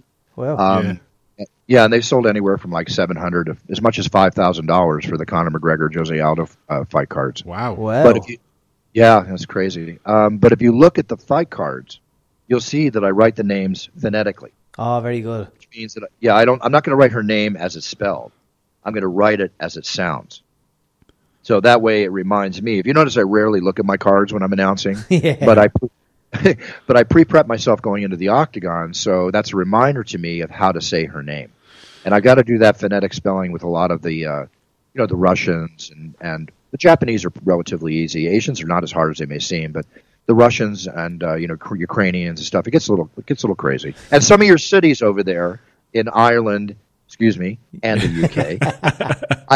I definitely got to get down. I remember when I first said Glasgow, I said Glasgow, but it's Glasgow. So if you look at my card, it's GLAS-GO. That way Will you be on duty in Belfast, Bruce? I'm sorry to say that I'm not. I love Ireland. I have so much fun there, and plus I'd probably drink more Guinness there in 2 days than I do in a year. But they're sending me down to Sao Paulo, Brazil, and I love Brazil also. I listen. I love the UFC. I'm not one of the powers that be, but I just still can't get behind my mind why we have 2 UFCs in the same day, splitting forces. But you know what? It's not as Rudyard Kipling said, it's not to reason why, it's but to do or die, and that's my role. So I have to go to Brazil. That's where they're sending me. I wish I was going. I'll be honest with you guys. I really do wish I was in Belfast. I want to be there. I love performing. For the Irish UFC fans and for Ireland. It's incredible. You make so much noise. 10,000 of you sound like 50,000. It's incredible. So you tweeted when Conor versus Diego Brandão fought in Dublin and the noise was out of control. You tweeted you must have been watching it, were you? And you were envious that you weren't there. Oh yeah, because I wanted to blow the roof off that arena. I would have taken it to another level. No disrespect for the announcer that did it at the time, but it's just that that's what announcers live for, is to be able to perform and be able to get out in front of like amazing, sold out audiences of fan bases. And that's what happens every time we go to Ireland. It's incredible.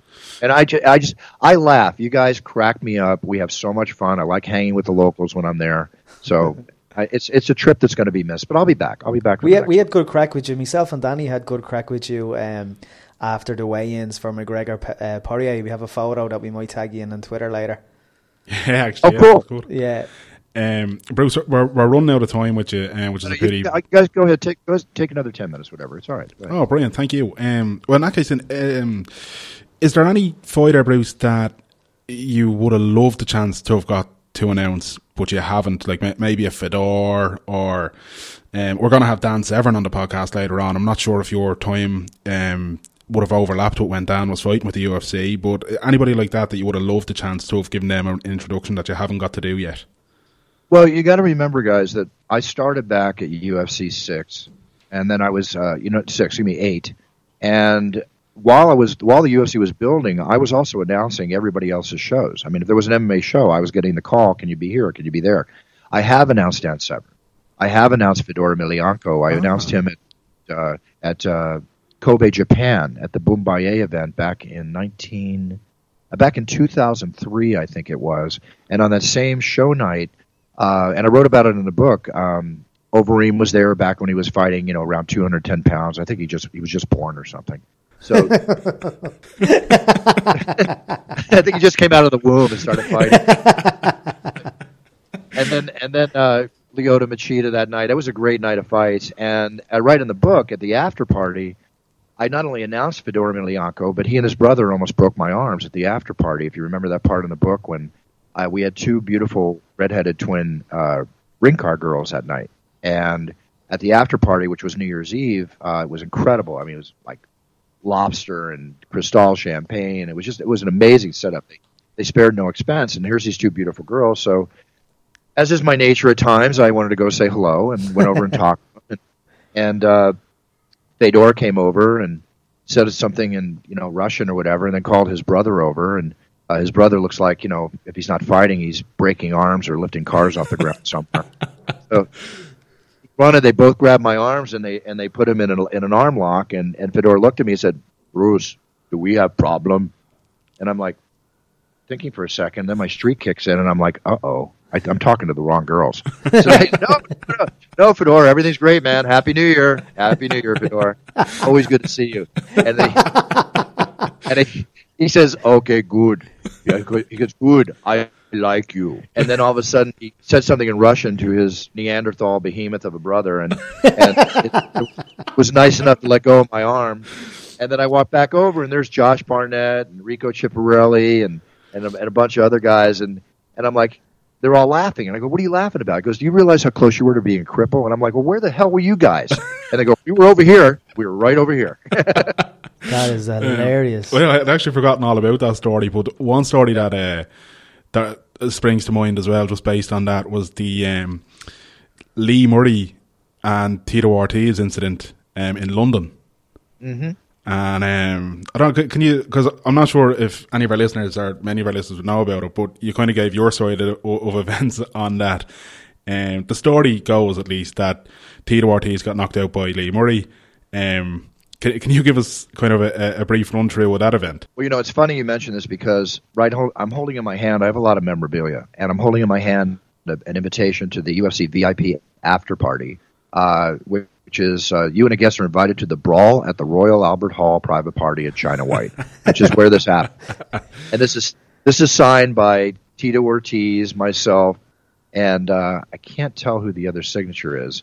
But that night, we were all, after the event, Chuck Liddell, Tito, and I, we were all partying in there. We'd had our fun. We were, enjoying our vodka, the whole bit. And when we walked out, we were laughing and everything else. And there was Pat Miletich with one of Tito's buddies on his back, and they were playing around. And his buddy had Pat in a rear naked choke. And then somebody came up. I'm trying to remember who it was. I couldn't really point it to it, but I think it came out that it might have been Tony Fricklin, the fighter. But he basically cold cocked Bo, who was on Pat's back. Bo fell down. All hell began to just go crazy. A taxi cab actually drove over Bo's arm, and what happened was that Tito went to the right and Chuck went to the left. Now, I've always said if I'm going to be in a street fight, and no disrespect to Tito, because he's one tough guy, there's no question. Tito's super, super, super tough.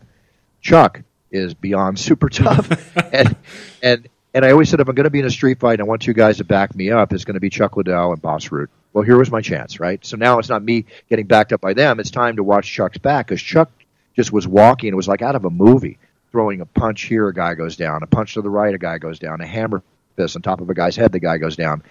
People are going after his back, and I'm just keeping people from his back. So I didn't see what happened to Tito, okay? But I heard afterwards that he squared off with Lee Murray, and supposedly, there were cobblestones and not exactly good sure footing, and I think Tito threw a punch or whatever. Lee hit him a couple times. Tito went down, and then I heard he got kicked. But then I was told, and again, this is still up for conjecture, that Matt Hughes jumped in and covered Tito, and it was over. But then the Bobbies came, and it was my turn to talk to the police, and I pretty much talked to them and wound up going back to the hotel with Tito and Bo and everybody in the car. But there was a lot of bad feelings that night between the Pat Miletich camp and Tito Ortiz's camp. Wow. But it's all calmed down. It's all calmed down since then. But yeah, that was Lee Murray. That's how to make an entrance. Bruce, one of the biggest things that happened in Irish MMA history was when Conor McGregor knocked out Jose Aldo in 13 seconds. There's some good footage of your reaction, which, correct me if I'm wrong, but it looked like you were kind of going, is this over? What just happened there? Would that be fair to say? What do you remember from that? Yeah, I mean, the build-up was so big that, you want to see a great fight, but obviously getting knocked out in 13 seconds is a great fight for Conor. But, I just sat down, and I'm like, So you did have time to sit down? I think one cheek hit the chair. The other one wasn't even down yet. And then I'm like, that look that was on my face at that moment, I'm sure represented the look of thousands of fans in the audience at that time. It's like, holy hell. That's the last we expected, but that just continued to write what is an historic history, nowhere near done yet, for the great Conor McGregor. And I say great because I'll tell you one thing I remember about Conor. I have a lot of respect for Conor. I like Conor. I'm a friend, a professional friend. He's been nothing but respectful to me as I've been to him. But I remember, but along with that, years ago, we were doing a UFC in Ireland. And I remember this young kid, probably 19 years old, whatever, and he looks at me, didn't have a beard, and he goes, "My name is Conor McGregor. Remember it. You'll be announcing me someday." Right? What does that tell you? That tells you that this man has focus. He knew where he was going. He had a dream. He had a goal. And he hasn't fulfilled it. He's fulfilling it. He has a lot more to go, a long way to go. Conor, I said it before Lorenzo Fertitta went public and said it. I take pride in this. I actually said it a couple days before he did, and I'll stick to it. Conor McGregor will be the first UFC fighter to make $100 million, without question. Yeah, that's crazy. That's only a couple years away, gentlemen. Yeah. He's already made 40, so, just think about it. And he's from a little rock in the Atlantic Ocean. That's it. Well, that's a little rock that's one of the toughest rocks that I know. Because I've never met an Irishman that won't throw down after a couple of pints, my friend. And win or lose, you guys are tough. There's no question. History proves it. History does prove it. Lovely. Brilliant. Bruce, before we let you go, first, thanks again so much for joining us. It's been a pleasure. But if people want to hear you not just announce the Conor McGregors and the Ronda Rouseys and, the Cain Velasquez's of this world, if somebody wants to hear you say their name in only the way you can as the best in the business, how can they do that? Well, my website, brucebuffer.com, and thank you for your kind words. My website, brucebuffer.com, just go check it out there. You can hear my podcast. My It's Time podcast is there, which is weekly. Brilliant podcast, by the way, as well, I have to say, yeah. Thank you. Are you listening to the Sex and Relationship Show? I've listened to pretty much all of them at this stage. Sometimes you get some colourful questions in there, yeah. Yeah, well, like I said, we talk about what you think about, but we're afraid to voice. Don't worry. I'll talk about it for you, okay? No problem. So, with that being said, now, there you can also go and you can, for $99, which I've been paid on an average $300 to $500 for an audio and video, I've been paid thousands for, but I made it $299. I know that's a fair amount of money, but it's very inexpensive because there are costs involved. But I do a championship recording, and you can go and fill out the simple form, hit a button, it'll pay through PayPal, and you put down the city you're from, your nickname, your title. It doesn't matter what titles it are. I'm not going to use curse words, but I'll do whatever you ask within reason. And then I send you back a real championship introduction, and basically the fans have been loving it. They've been flying in like wildfire. And what really gets me is not so much the money. It's because I donate partial proceeds to my favorite charities too, which are military charities, children's charities, and animal charities. Oh, brilliant! And Yeah, it's a big thing with me. And anything for the kids and the animals, and of course, anything for the military. Whether they're from your country or mine, I will do everything I can for the military men and women. The bottom line is that the thank you notes that I receive, honestly, guys, sometimes I get teary-eyed. It's incredible. And what really blows me away is when I do weddings, because I specialize in weddings. And to light somebody's day up and to be part of their special day, that's an honor. You're still doing weddings, are you, Bruce? Oh, my gosh. I do them every week. Yeah, I love weddings. They're great. I did 2 earlier this week. And when I say earlier this week, I did 2 yesterday. Excuse me. And last week, I can't even remember. I said a batch. But we set aside... What's involved in you doing the wedding? You just announce the bride and groom, is it? Or Well, it's when every part of a wedding is when the wedding party is walking into the reception, right? Yeah. And I'll do everything from a long recording where I'm introducing the bridesmaids and the groomsmen, and then the mother and father, and then, of course, now it's time for the bride and groom to walk in, so I give them the big championship introduction with nicknames and, something like, standing 5 feet 6 inches tall, weighing in at whatever the hell she wants, like that. and then and now, walking down the aisle of love forever, and then we go from there. Brilliant. You want me to play one of the championship recordings for you? Yeah, go on. Give people a sample of what they can get. Yeah, I think I've got one here. I tell you, I popped a question recently. I think I'll have to have a word with the fiancée, Bruce, and let her know how things are going to go on the wedding day, because it sounds... Yeah, why not? I'll help you out. I'll make you the man of the house. No problem. I'm glad somebody will. Here, let me see if this comes through. And now, introducing the champion, fighting out of the red corner. This man is a striker, holding an undefeated professional record of 12 wins with no losses. He stands 6 feet tall, weighing in at 250 pounds. Fighting out of Newcomerstown, Ohio, USA, presenting the heavyweight champion of the world, Jacob, the Red Dragon, Mason. yes, love it, Bruce. So what it is that, it can be adapted to things, but that way you've got a little keepsake for the rest of your life. That's if you enjoy my work. If you hate me, you better not pay for it. What do your neighbors say when they hear you all the time? Luckily, I have a lovely home, my dream home for myself for the rest of my life, on a nice corner, high up, overlooking everything, and no neighbors here. So it's all good. They can't hear anything. Amazing. Brilliant. Beautiful. Bruce, look, again, thank you so much. Not just for the podcast, but as Graham said earlier, we've had the pleasure of meeting you personally, and I'm sure to speak for all the other Irish UFC fans and whoever's met you. I've never heard anybody have a bad word. You always have time for the fans, which is amazing. So thanks for that as well.